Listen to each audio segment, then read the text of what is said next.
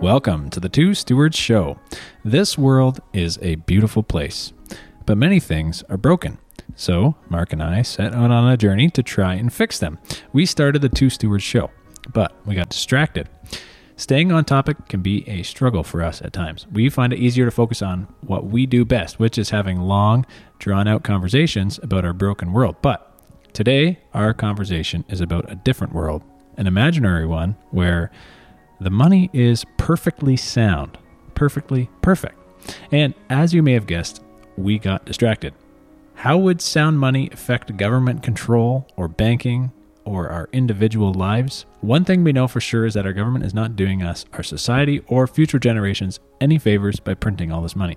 One solution we have found that can help combat or even benefit from broken money is investing in real estate. If you want to learn more about how you can use real estate to steward your wealth, email the show at hello@twostewards.ca. And now, let's imagine a world with perfect money.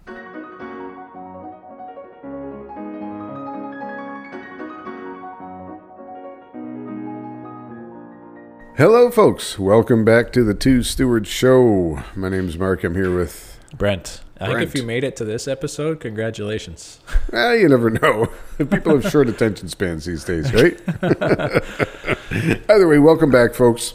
We've been talking about money, and You got a bit of a cold there, Mark. yes, I certainly do, sir. I do as well. Raspy I've been today. Coughing the whole time, so. Yeah. Anyways, yeah, money. Our money system, how our money system is corrupted. There's a problem. And I always want to take a flight of fancy this episode. Well, we talked about hyperinflation, right? Yeah. And what happens when we have a corrupt money and it goes off the rails. And Yeah, that's sort of the worst case Ontario. Yeah.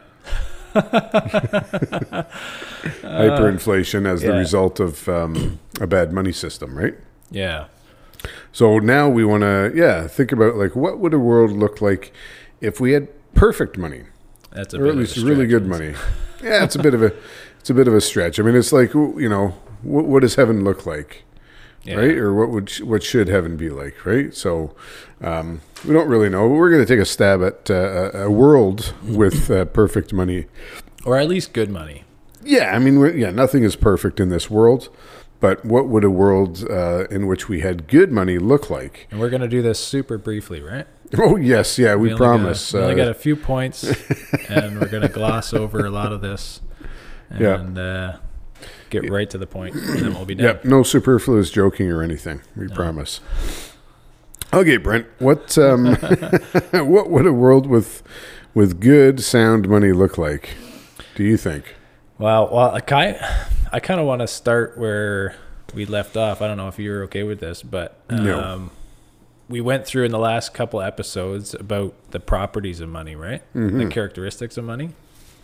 And I think if you want to look at what would perfect money be, you kind of got to look at each one of those properties and say, okay, well, what if we could find something that exhibited these properties, I don't say imperfection, but really, really, really well, right? Yeah. And what would that do to our society, our world, our lifestyles, our government, our healthcare, whatever, all these different aspects of society. So I think before we get to those things, we want to talk about maybe the properties. Does that make sense as a framework for getting into this? Yeah, I think so. Because we have talked about gold as a reasonably sound money, and then we actually have historical examples that we can or that we have cited as well, right?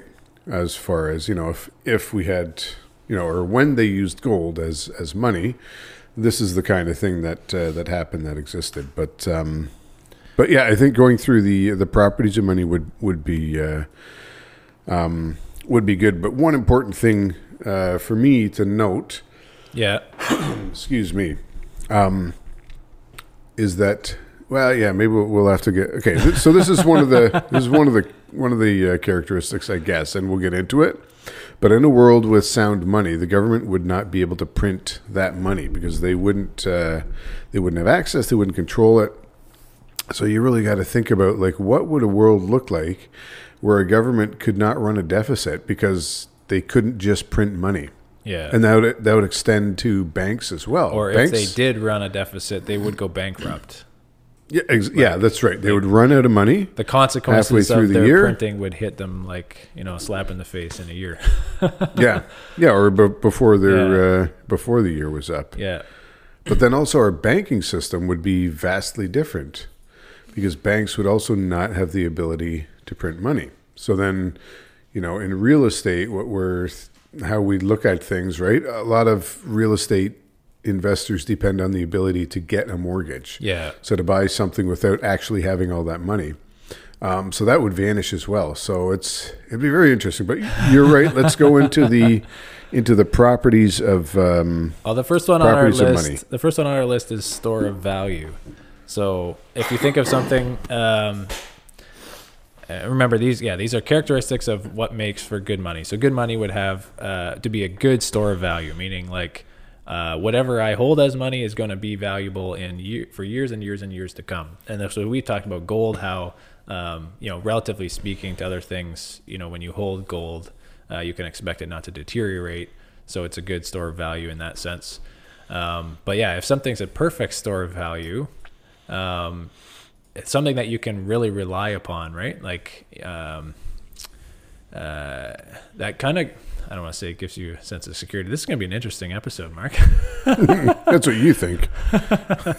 Well, it will give you a little bit of a sense of security about you go to work, you earn your money, and then that money will still maintain its value for hundreds of years. Yeah. I guess if we say perfect, it would be indefinite, right? But I could give this money to my kids, and it would still have the same value when I give it to them and they give it to their kids or whatever, right? So you kind of in that world, you're kind of incentivized to work hard to earn this money, Yeah. and then just keep it, I guess, right? Like you wouldn't necessarily want to get rid of it unless you needed to spend it on something, but like there wouldn't be an incentive to go, hey, like I gotta go spend this because it's losing value. It's like, no, it's a good store of value. It's going to maintain its value for a long time. If I spend 10% or if I give 10% and I spend 20% or whatever, and I keep the remaining, it will just keep its value. Yeah, and that's interesting because you read about people who will hoard money or store money under their mattress or whatever it is, save up this, or people doing renos, they'll find like wads of money in the wall or whatever. Right? I never did that yet, but well, keep looking. You got to do full gut renos. That's the key, right? You can't just do lipstick. It's like a lottery. You buy the house, you do a full gut reno, and there goes a couple $100,000. But you might find $500. Yeah. No, but the point is when you have this money that somebody has saved for like 30, 40, 50 years, it has lost most of its value, right? So it might be $1,000 you find in the wall or something, right? Yeah. But that's, what can you buy with $1,000 today? You can't buy a car. You can't buy, you might be able to buy a car. You wouldn't want the car then. No, you can buy a really nice bicycle. Yeah. Right? Yeah. Not even a really, really nice one. But No, just a nice. Decent, Yeah. Whereas tire, 40, 50 years ago, that money would have gone a lot further. So the act of saving that money was just self-defeating. Yeah. Right? Was not worth it. So, if your grandpa saved up money and then had it sitting in either in cash or in the bank, in a low interest bearing account, same thing, right? Yeah. It's lost most of its value. Yeah. Because inflation just eats and eats away at it. So that's something that like nobody that's alive now would have any real experience with. Yeah, they're not actually taking that action, right? And I think that loops back to like what would perfect money look like? Well, you would kind of be incentivized to save, right? Yeah. Because it actually does store value. Whereas, like you mentioned, no one in our lifetime is kind of doing this because like you'd be foolish to take something that's not a good store of value and store it. Yeah, because we've had inflation just as a matter of fact. Yeah. For our lifetimes. Yeah, it's unavoidable. In the lifetimes of our parents and grandparents, right? We just take it for granted. That's what happens. Yeah. But yeah, you read about, the people hoarding or having a chest of gold or hiding that gold coin under the mat. And then, they like, I don't know, the stories I like to read, right? About the Middle I'm going to Ages. be going to look under every single mat I can find. It's got to be in a little cottage in rural Europe somewhere, right? But where the father gives a handful of coins, right? And that represents his life savings, but they didn't deteriorate. They're actually worth something. He worked for 20, 30, 40 years to save this money up, and it held its value. Yeah. Well, that's the example I've heard before where like 1 ounce of gold, a couple hundred years ago, you used to be able to buy a nicely tailored suit. That's right. Now 1 ounce of gold will still buy you a nicely tailored suit. So Exactly. that's kind of the purchasing power or the store of value of that money has not deteriorated against the goods because you're still able to get the same services. Maybe the quality of the fabrics or whatever was better or worse or whatever, and the technology that they used to make it. But so that's the first property. We said we're going to do these quick, Mark. Oh, well. Divisible. So we haven't even thought of these. I don't know, maybe you did, but I haven't thought of these properties in relation to perfect money yet. So we're going to go through this live. We're trying to figure this out. So what would the property money being divisible, how would that relate to, or what would that look like if it was perfect? Well, I mean, our money now is, I would say, infinitely divisible, right? The Canadian dollar. I would think about this in the currency form, like where we have cash and coins. It's kind of denominations, right? It's like you got 50, 100, you got 20, it's big chunks. And now you got nickels as the smallest, physical denomination because we got rid of the penny. So it is divisible, but it's not in terms of making a very, very, very accurate transaction on a really small thing, it would be tough to. Well, so you can do that digitally, world. right? Which I think is an advantage. Yeah. That you can actually make these micro microtransactions for fractions of a penny if you had to. Yeah. So I think that's probably a positive with the money that we have now. With the money that we have now, but it has to be done in the digital world, like gold. So with gold, you could divide things. If you had a gold coin, you could always melt it down and come up with a but that's a huge process, right? It's not like you can just instantly do that now. The issue now would be the payment rails that we use and the costs associated with those, right? Where it's often not practical. What do you mean by the payment rails? Sorry, we're both coughing and hacking. We'll edit that out in post, right, kid? You'll have the cough shaking his head over the AI cough searcher. Yeah, this has got to be a thing. If not, we should invent it. Yeah, we should patent it. So just the ways that we use to transact. Yeah, right. Everything costs money. If you want to pay for a bill using a credit card, there's going to be like a 3% fee. Using the Visa payment rails, so to speak. Yeah, exactly. I'm sending value along these rails. Yep. Okay. Because I've been doing some U.S. and Canadian transactions lately, right? And if you use the banks, you get absolutely hosed. Yeah. Like the exchange rate is terrible. Yeah. And then all the fees that they charge, right? So there are alternative. There's the get out of bed and come to work fee, and then I got to put my clothes on and talk to you fee. So I've been using other services. Right. Shout out to wise.com if anybody wants to check that out. But you can have a U.S. account and a Canadian account and send money between the two or to other people via either wire or e-transfer for like fractions of what it costs to do through the bank. Right. So this is an improvement. Yeah. Right. But it's still, percentage wise, I don't know what it would be, like 0.5% or something of transaction value. Right. So if you were going to do a very small transaction with a small amount, it's not practical right now because of the fees that we would be charged. Yeah, I think that's important to point out, right? Because if you had a very, very large transaction, like in your case, I think you're buying a house, so it might be a significant sum of money, let's say, right?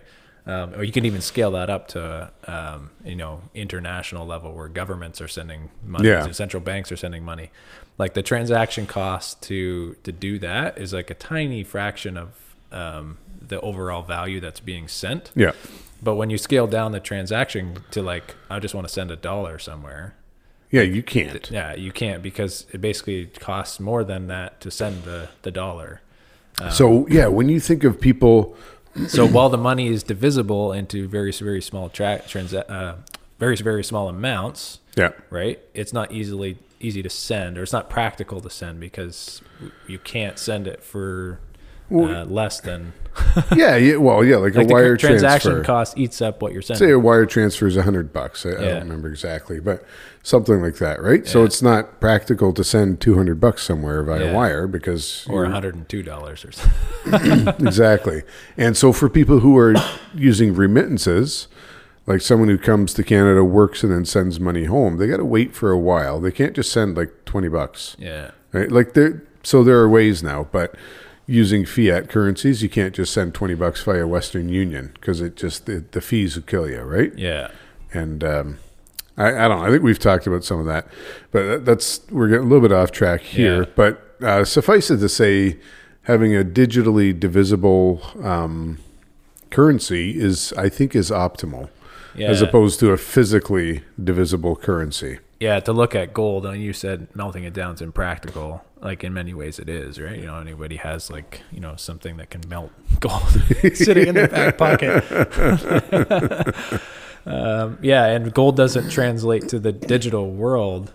Like, because nowadays everybody has their money on their phone, and you just go back to gold and you got this pile of gold. It's like, hey, right, put the gold in the iPhone and send it to Mark. Peter Schiff would argue with you, right? He'd say, no, you just start a coin based on gold. Right. And it's like, okay. You hold the gold in a central bank, or you hold it in Peter Schiff's house. There's the issue of trust, right? Like, who determines actually that much? And this goes back to central banking again, like all over again, right? Where they're like, yep, we're going to hold gold. And then and this is before the digital age. Yeah. And then they still manage to screw that up with fractional reserve banking by issuing more debit notes or receipts than there was actual gold. So, all right. So I don't think that's going to work, Peter Schiff. We quickly made it through the first two. All right. The next one is durable. I wouldn't say quickly, Brent. But durable is also very similar to store of value. So I think we might be able to skip that one unless you have something really important to say. As you always do. As I always think I do, Brent. Because durability, I think that is really highlighted when it comes to physical monies, right? Like if you talk about gold or like the paper money, something like that, durability, especially when you go back in history, and we talked about some of the historical objects or artifacts that were used as money, right? It wasn't just always metal like gold and silver, but it was also like these rhinestones or salt or cattle or seashells or whatever.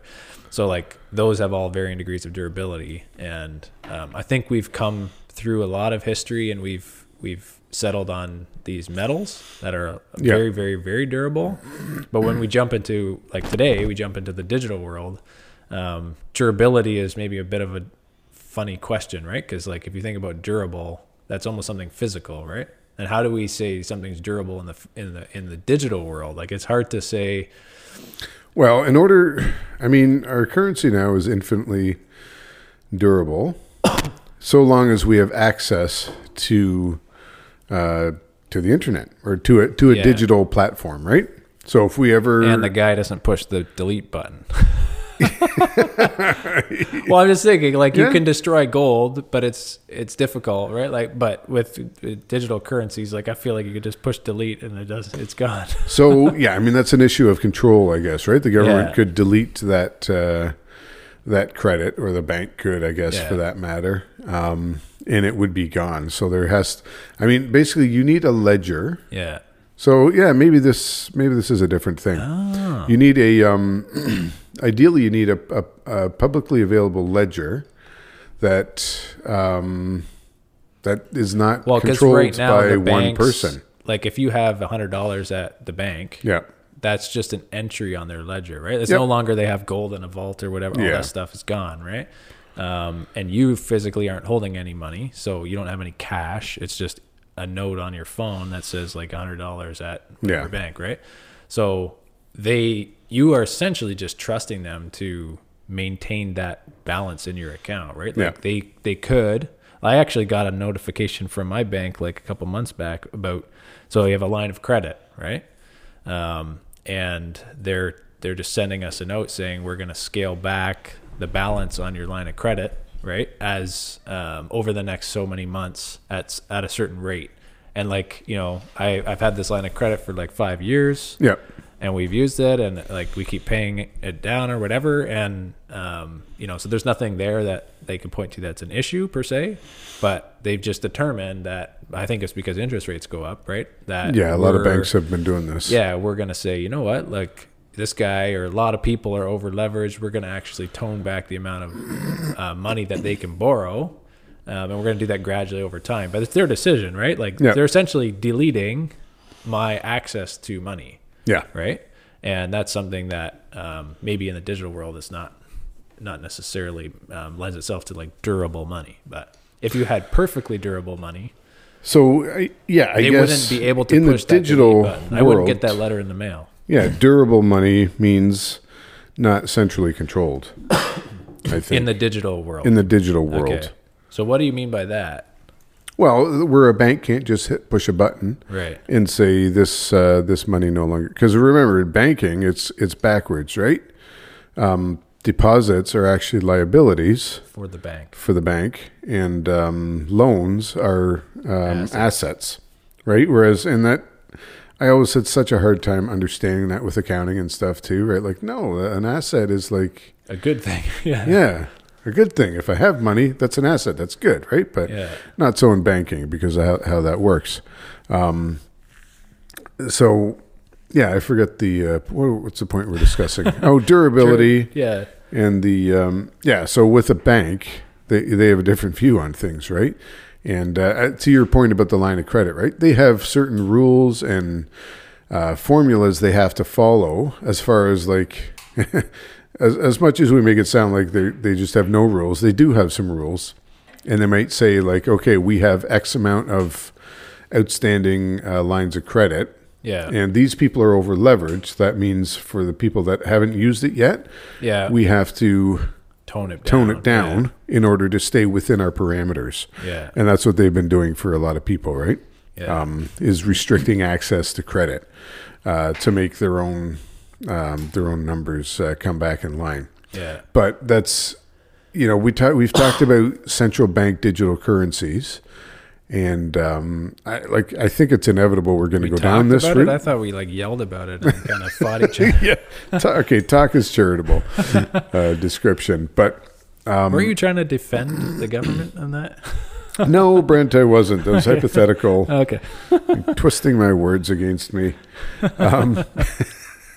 But yeah, with a central bank digital currency or CBDC, there's much more power for the government to add or delete money, right? Because again, they can just print money out of thin air, so they could give Brent a credit and they could give Mark a debit, if it was the money that they controlled, already, right? So if it was like your baby bonus or whatever else, right? They could start saying, so basically, here's this money, but use it by X date, if they want to encourage spending in the economy. So you have a 6-month credit here. And if you don't use it, it expires. So they're deleting that money. Basically what you're saying is, like, when we had physical money, durability was...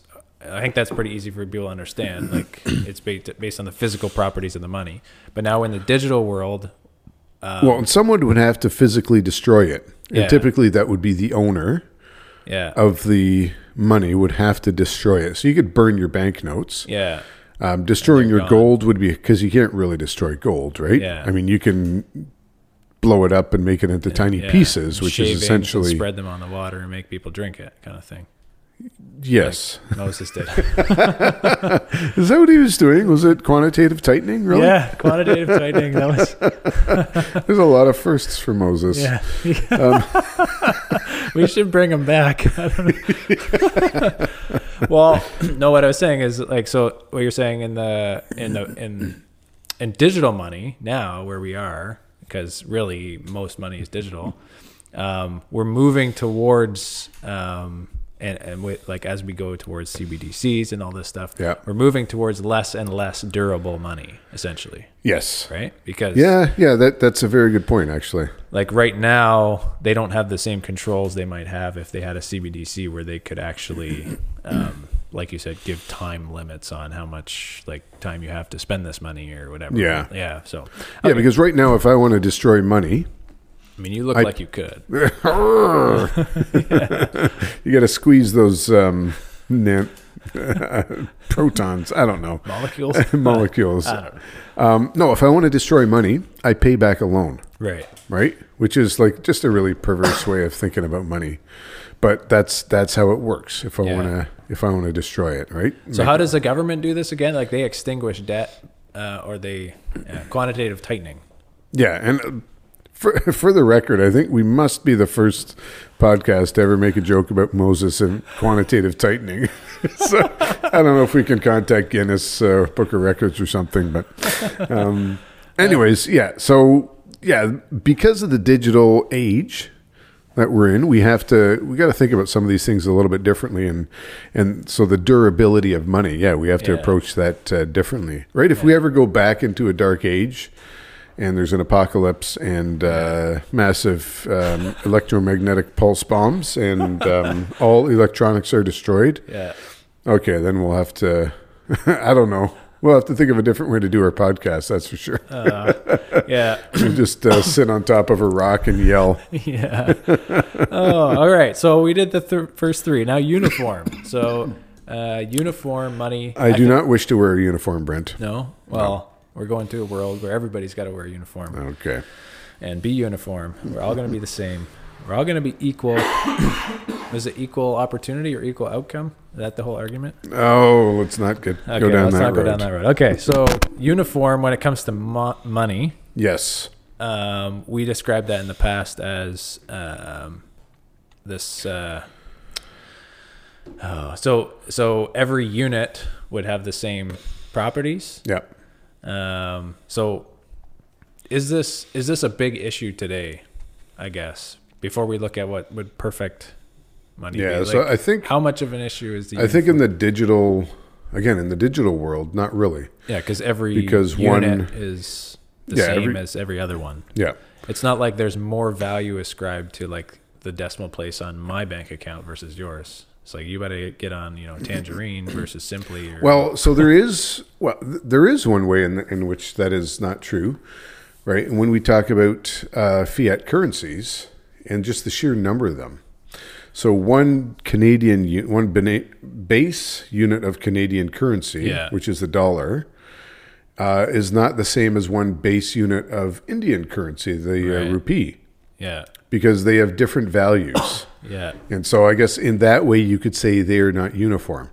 And that's kind of important because when you're talking international trade and what I was talking about, sending money back and forth, that creates friction. Yeah, a global even though it's digital. Yeah. And I'm just like sending numbers from Canada to India. Somebody's still a bank is still taking a cut of that. We got to start a bank. For whatever reason. We got to start a bank, do exchange, do all this stuff, make loans. Well, when you think about it, it's kind of ridiculous that there has to be a middleman, like to send digital currency from one country to another. Yeah, like I can send an email and. Yeah. Is there a middleman when there's an email? Gmail, yeah. Okay. Maybe that's not a good example. But. Well, actually, sorry, it's the NSA because they're looking at everybody's email. Okay.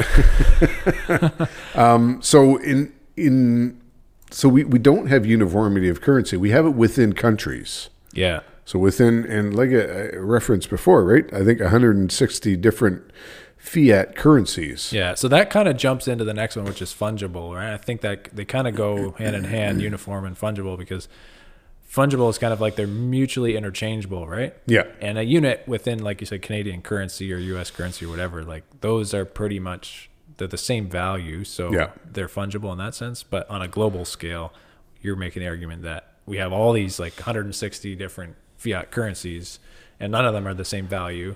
So on a global scale, there is not really any uniformity or fungibility in our money.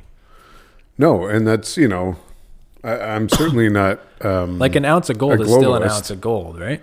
No matter where you are in the world. Yes. And that might be interesting to talk about because like the BRICS nations, like Russia, India, China, whatever, those, they're talking about different, like going off the US dollar and looking Yeah. at different options for basing their currency, right? And I think gold is a big discussion point.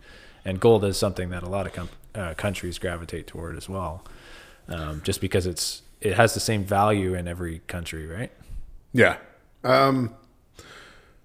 Does it? I mean, yeah. Like this is where it guess gets does. complicated because it's valued in the local currency, and that's different everywhere. So Well, it it's is like- in also, you know, like in Canada, for example, we don't have any gold. right. Do we value it the same? Like, yeah, on the open market we would, but you know, the government probably doesn't, just because they don't have We any. don't have any. No. Yeah, see, that's crazy. Yeah, for years these other countries, like especially the BRICS countries, have been stockpiling gold. Yeah, but we have lots of Canadian dollars. Oh yeah, we have an And we can infinite make amount. more of them. Man, I we're mean, smart. Yeah, if we had a greater emphasis on resource extraction, you know, it wouldn't matter because Yeah. we would still have something physical that we could use to back up our Yeah. dollar, but we don't for whatever reason. So, yeah, the interesting Argentina, I think, is going to peg to the U.S. dollar. Is it okay So with the new president? Or whatever? Yeah. yeah. Yeah. I don't know his name. I forget his name. Javier Milei, Malay. Okay. or Mr. Sideburns, as I like to call him. Sideburns. Yeah. Really intense looking guy. All right. Next property, Mark. Before we go on more tangents, portable. So. We describe. Okay, we're going over all the same stuff, but this is like we have a whole Well- list of things to talk about. Well, so But let's- the This is important, folks. well, the difference is we're kind of switching between the physical and the digital. Yeah, that's an interesting. And once you go from physical to digital, a lot of these things are maybe not moot points, but it's a totally different. It's It's a a paradigm shift, right? yeah, absolutely. So portability, when you think about in the past, gold, like when we talked about money, like the rye stones, right, where Yeah. they're these massive stones that they're not really portable, but the ledger, I guess, is it's like an oral ledger where people's Yeah. like, you own this stone, so the value can kind of transfer, but without the actual stone transferring. But that's really limited, right? Because like, Yeah, how do that's I not- trust? You know, like it works in a small scale, but when you start to scale up an economy. And you want to actually send value and have final settlement where like I'm sending this value from me in this country to you in that country, and you know you've got the value, right? With like, Yeah. if you just send like an oral, hey, by the way, you now have the value. Yeah, Yeah, I don't know if I trust you. Huh? yeah. We've talked Yeah, but about I've that, got this right? big stone on my island over here. It works. Yeah, it works on an island with one tribe or a few Yeah. different tribes, but beyond that, it doesn't. Yeah. And that's for the reasons that we've talked about when we're going through the properties of money. But there's a lot of people like gold bugs who say that we should be using gold as our money. Yeah. So I think it's important to highlight the differences between the physical and the digital. Yeah. And then, like I said, you brought up these countries Yeah. that want to maybe have a different currency and maybe have that based on gold. Right. Well, now they're going to have to do a mixture of the physical and the digital, right? They'll Yeah. have the physical asset, but again, it's not practical to transact Yeah, with that. which is kind of reminiscent of the last like couple hundred years of history. Yeah. Well, yeah, It's like, exactly. I wonder what happens when And we try know how that turns out, right? So, but that's why I think it's important to highlight both aspects of the properties of money. Yeah. So, yeah, portability. Yeah, gold is not, if you're settling large transactions between nations, Yeah. you can ship bullion between the two, right? Yeah. And, airport heists notwithstanding. Was it you who told me about that? What? Or was it my wife? No, there was a big heist at Pearson not that long ago. No, it wasn't me. $20 million worth of gold. Gonzo. Really? Yeah. So not very durable. No, it is very durable. It was Whoever's stolen. got it is like, man, this stuff's heavy, right? And this will last forever. But yeah, you can. It kind of highlights, right? You can do these mass transfers, but there's always a risk. Yeah. You know what I mean? Because you're depending on other people. How much? 20 million? I think it was like $20 million worth of gold. Yeah. Who flies $20 million of gold through Pearson? It's surprising. There is a ton, a ton, more than a ton. There is a lot of gold that is still going back and forth Right. via air and whatever else. Yeah, more than you'd know. People are still transacting in it. Yeah.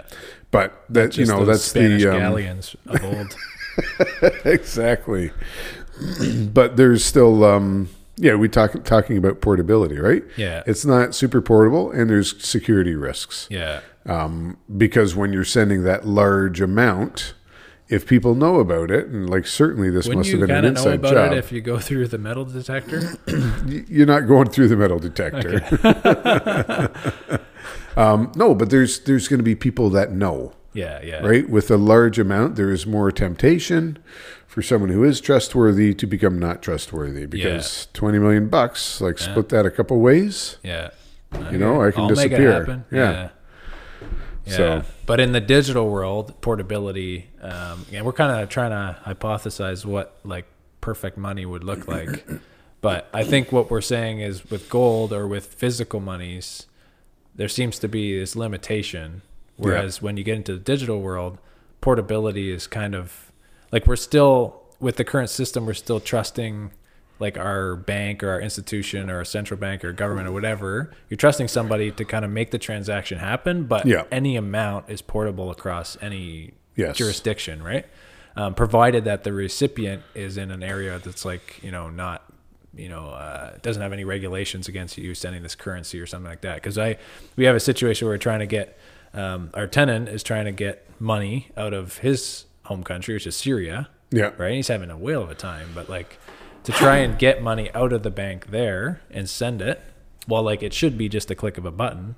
Yeah. Right? It's the authority that he has to go to is not allowing him to take any money out, and he can only physically take $10,000 out at a time. Right. But he's physically, if he goes to the country, he's going to be in jail. So it's like he could send his wife there or whatever, and they could do the transaction. Yeah. But so that's like maybe one just kind of example I've run into, but I'm sure there's lots of different countries around the world with different regulations.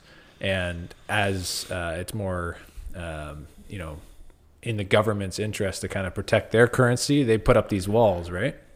They don't want money to leave Syria, for example, right? Like No. because once it leaves, that it devalues everyone else's money, and the money's somewhere else, right? And that's like capital flight, like people leaving to go somewhere else. So on a digital world where we have like an institution that can control it, they'll put up all these guards to say, look, like if you want to leave, you can, but we are going to tax you at like an exit tax, for example. Yeah. Right? Have you ever heard of that? Like, Yeah. So again, that points to decentralization as a necessity for sound money. right. That nobody else can control what we do with it, right? And people will say, "Oh, well, that's just going to enable terrorism or people to do bad things." And it's like, yeah, I guess they could. Yeah. That's a possibility, but is that not the price of liberty? Yeah. Yeah. Right? That people can choose whether or not to do good or bad things, right? Yeah. Because in your example, the government is now the arbiter of What's right and wrong. Yeah. And I don't know, to me, it sounds clearly like that's a case of they're making the wrong choice, Right. right? All right. We nailed that one. We're almost done here. You might think so. Recognizable. A good money, perfect money should be perfectly recognizable. Next. All right. Well, again, going back to the physical age, that was a necessity, right? Yeah. Where you had... In order to facilitate trade Yeah. quickly and efficiently, you need to be able to see quickly that this is the value it is, right? Yeah, it's made by, like, I can trust this because it has the image of Caesar on it, or it has the mark of Florence Venice or whatever on Yeah. it. So, yeah, I can trust this. and maybe I want to like kind of weigh it and bite it to make Yeah. sure someone's not Knock it on counterfeited something. it. Isn't that what the sound of it? Is where sound money came from? Like it was like hitting it, and then you could tell that it was sound. I thought that was coconuts, but okay. Okay. So We're getting into fiat food later. okay. So yeah, recognizable. Is that as applicable in the digital age? Because it's just ones and zeros, right? Yeah. So probably not as applicable.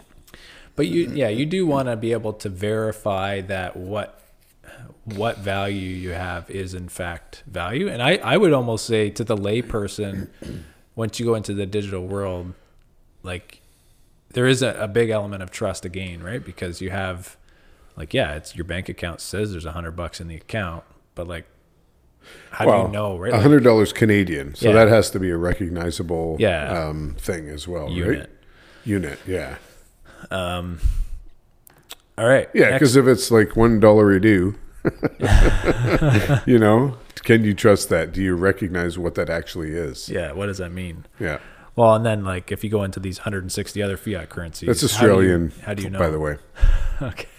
For our 2 Australian listeners. The next one here, difficult to counterfeit.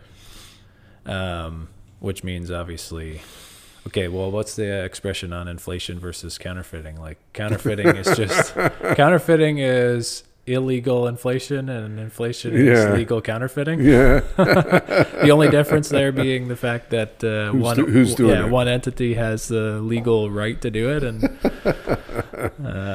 Yeah. So with physical money, and I mean the U.S. dollar would be probably the biggest example of this, right? The $20 or $100 bill is the most.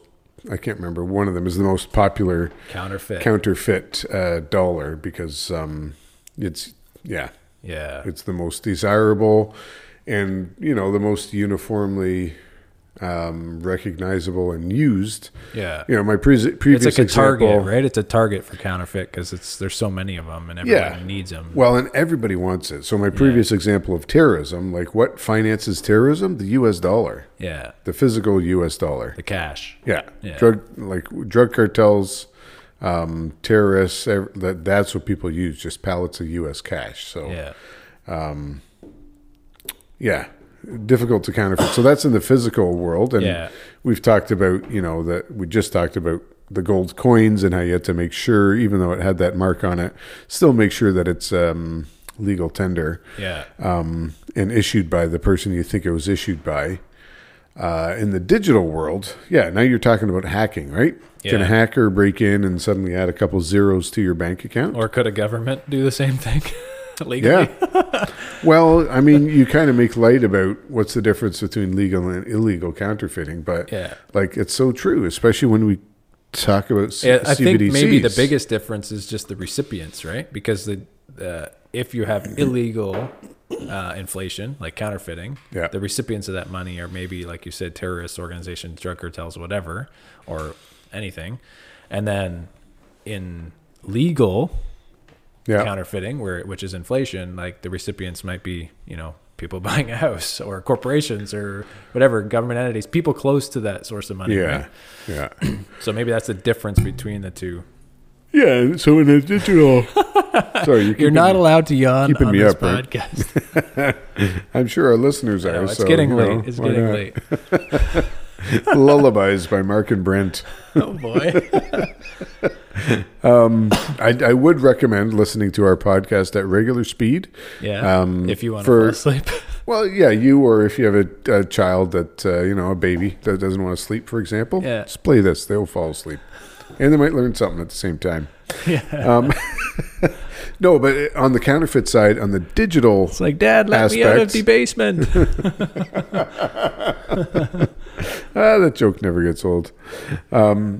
You want to make sure that it is not easily hackable, I guess, for lack of a better word, right?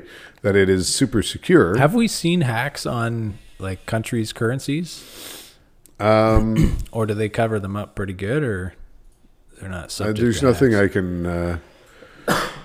I can think of right now, because like at some point you get caught, so you got to be able to move that money quickly a whole bunch of times before the originator or the person who, the originator figures out like, I think something's going maybe wrong. some of the counterfeiting could come in with like these secondary networks like Visa card, right? People stealing your Visa card or like credit card or whatever, and then using that. And but yeah, in today's day and age, you have insurance and to a certain extent. I mean, you've seen it in some cryptocurrencies where people will, you could argue it's counterfeiting, right? They'll make a whole bunch, and it's not valid, right? So, all right, next one, medium of exchange. I don't know. I think that's more of a, I don't know, it's a property of money, but yeah, it is what money is. So, yeah, I mean that goes back to the, I don't know, recognizable. Like it has to be acceptable. Yeah. In order to be a good medium of exchange, it has to be accepted by both parties. Yeah. So the guy who has it and the guy who's like the merchant who's selling merchandise for it. The merchant of Venice. Yeah. For example. Yeah. So, and not just by those two parties, but by other parties. So that if I know I'm getting something from you, I can exchange that with anybody else. And it's universal. It's universal. So if we hypothesize here about the perfect money scenario, let's hypothesize, Brent.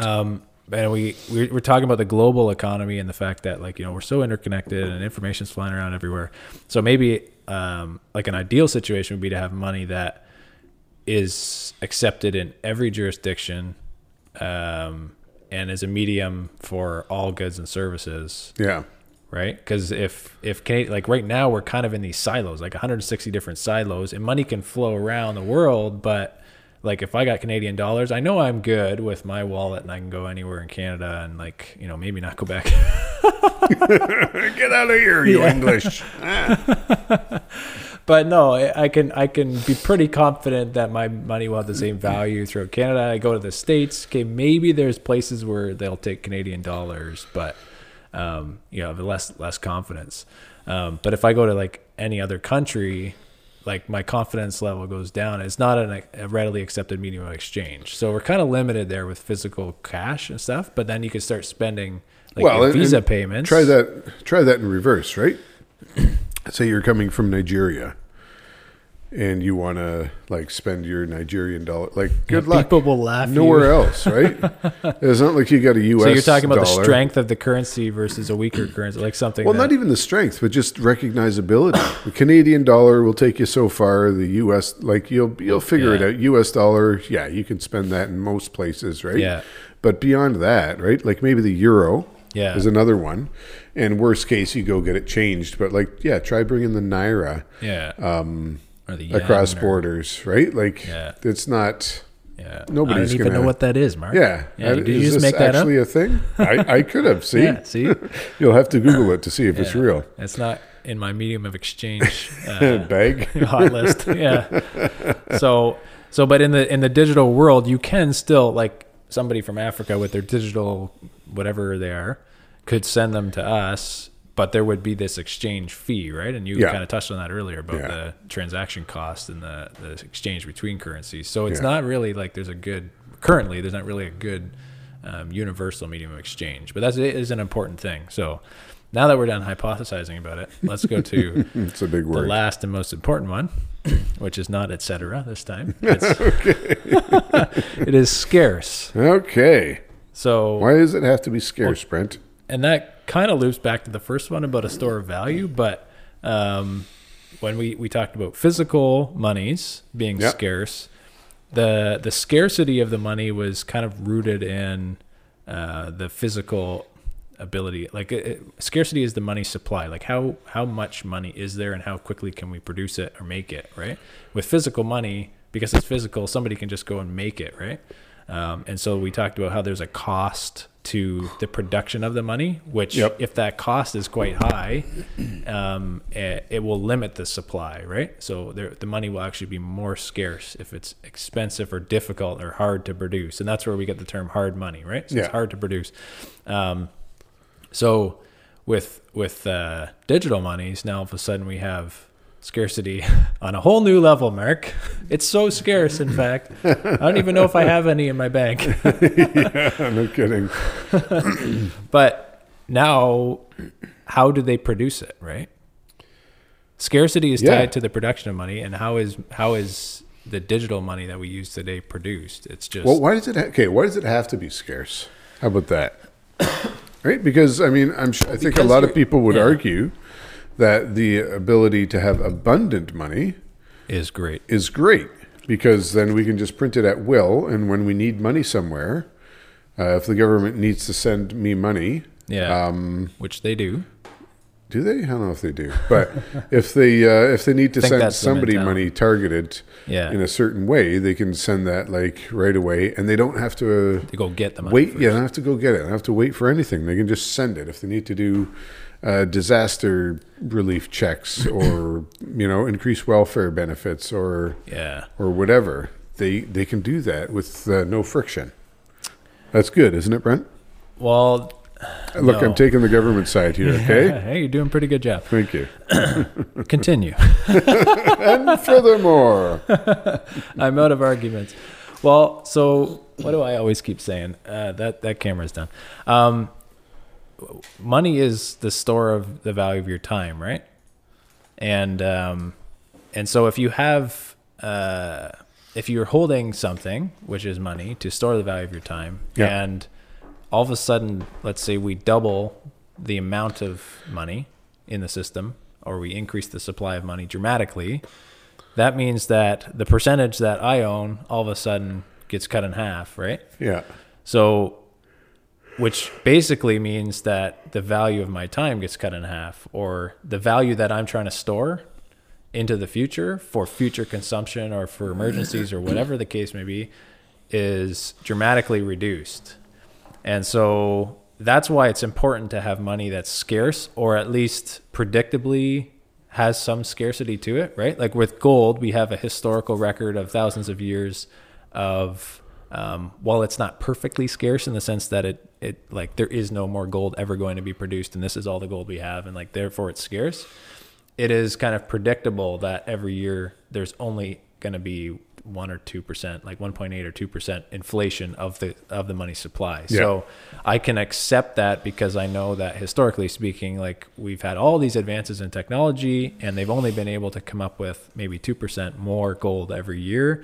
So I'm comfortable storing my value in that because I know that in the future, we can reasonably suspect that there's not going to be this massive influx of money supply. So, as the government, I'll say to you, like, Yeah.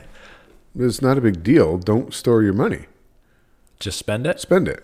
And Like, what, why are you what saving- advantage is that? Why are you hoarding all this money? Just spend it, and then you don't have to worry about See, whether or not the value goes up or down because you just go get more. and where do you get more? Well, you work.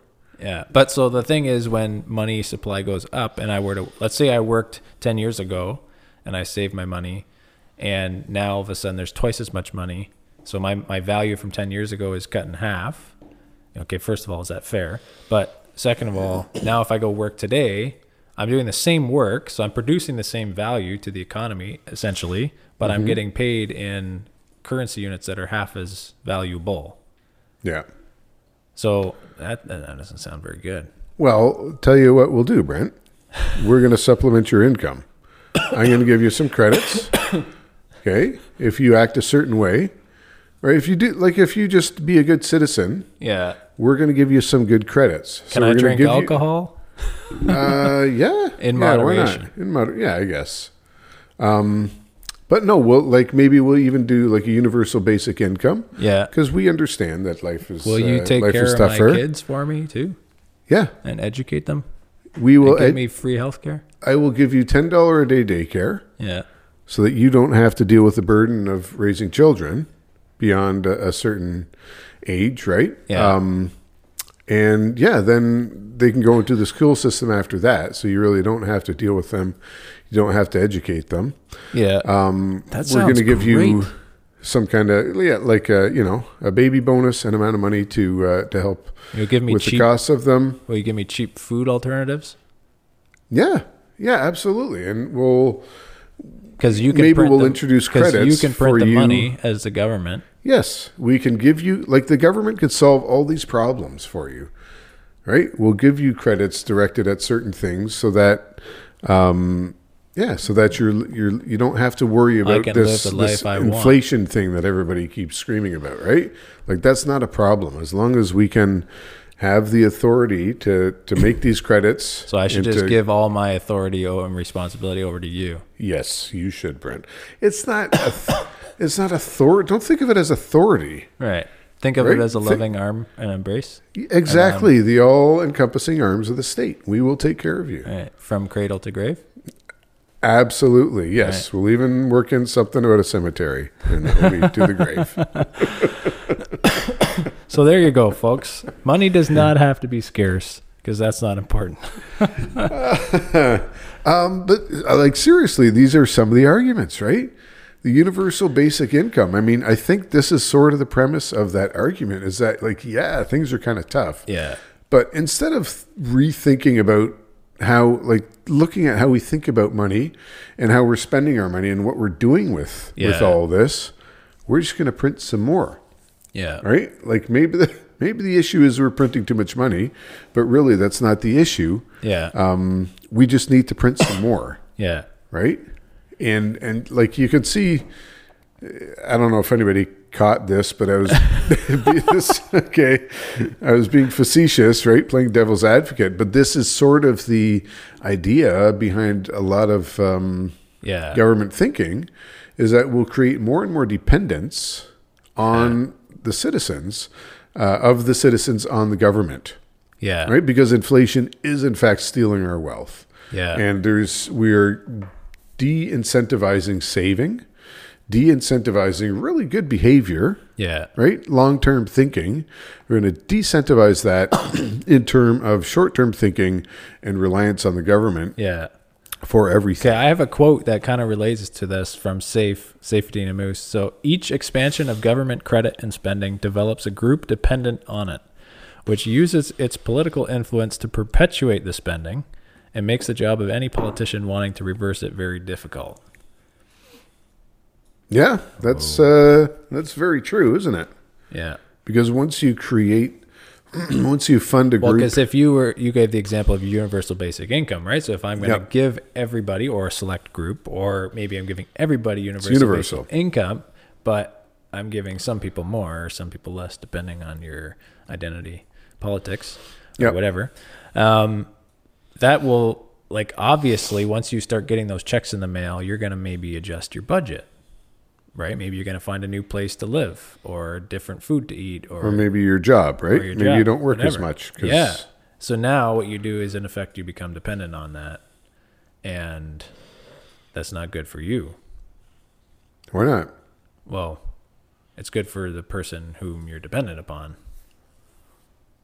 But it's nice of them. What's wrong with that? They're helping you out. That would be... Like, why can't you just accept some help, right?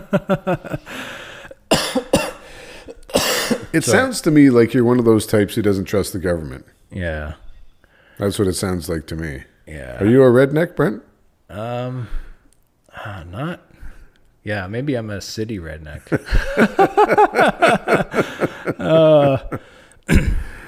Well, with scarcity, which was the property that we were kind of just talking about,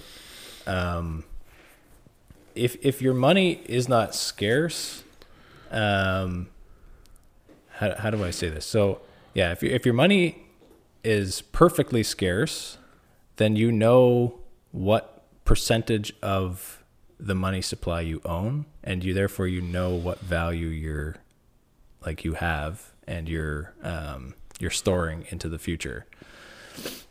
The minute you start to inflate that, like I think that would be a fair system, right? To say like the money supply is scarce, and therefore the work that I've done and been paid in money will always be there for me if I want to buy goods or services. So like if you used gold as that example, for which it was for a long time.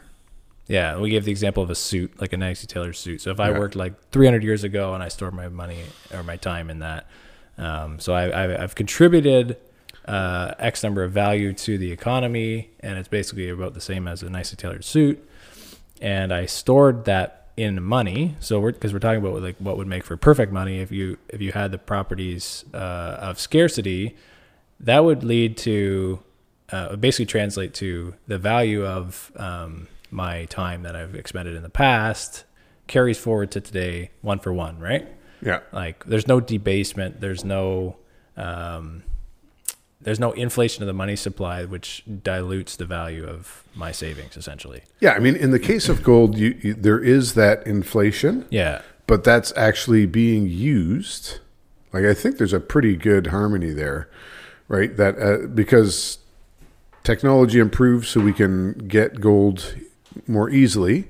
Population is also increasing so that there's more requirement for gold for industrial and maybe jewelry, but for other uses. So there is an inflation, but it's actually, it doesn't debase the value because there's increasing demand for that. So, and I would imagine that the demand for gold has also increased at around 2%, right? If you look at it like a long-term graph, you'll see it's a little bit bumpy, right? It's not a perfect straight line, but like that's to be expected. But the demand increases sort of in sync with the ability to produce it, which makes sense because if there's more demand, we're going to produce more. Like then the price goes up and I'm going to find a new technology or do more work to find more.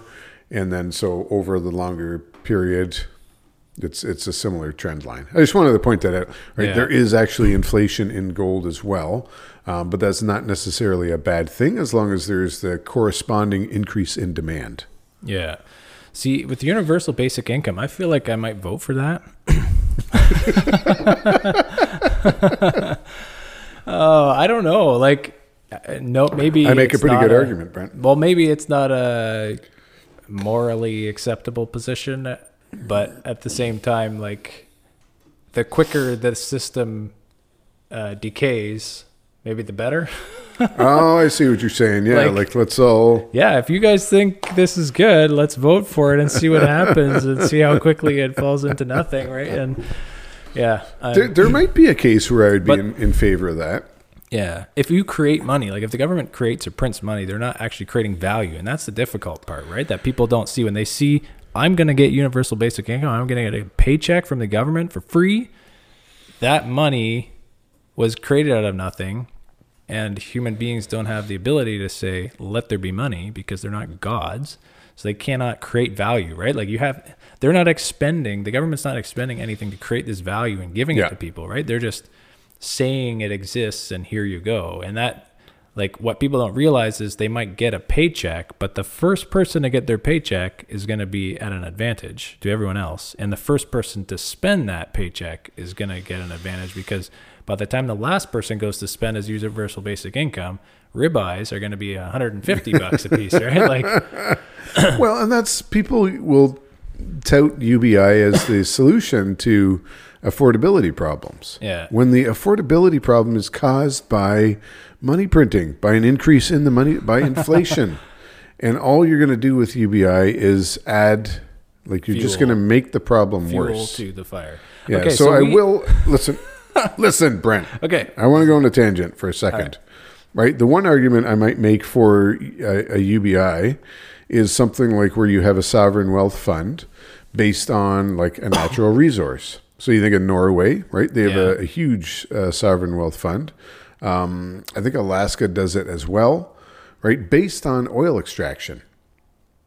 So there is value in the ground. The government in this, I mean, it's not the government, but there is value being created, right? There's a oil that's being extracted. Yeah. Companies are paying, they're paying taxes on this, or they're sharing the profits in a lot of these cases, but it's still worth it for these companies to do it. So now you've got, like, Alaskans get a check every year, right? It's not like huge, but it's something. Because there's natural resources that are actually valuable being extracted, and everybody participates in and that. Rather than the government just keeping that money and doing Doesn't who knows Canada what with have it. Oil too?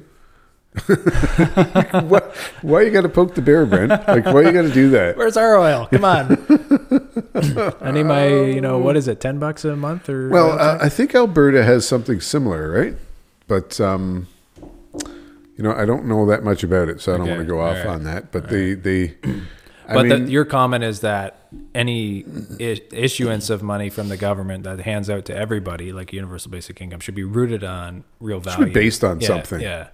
And not just fiat money. Like, we are going to print this and give it to everybody, and that will solve the problem. It's like that may have temporary effects on, it may make people not want to work as much. It might make people happier, right? Like, you've seen these studies come out of where, I think was it Denmark or Finland or something? Yeah. Tried this.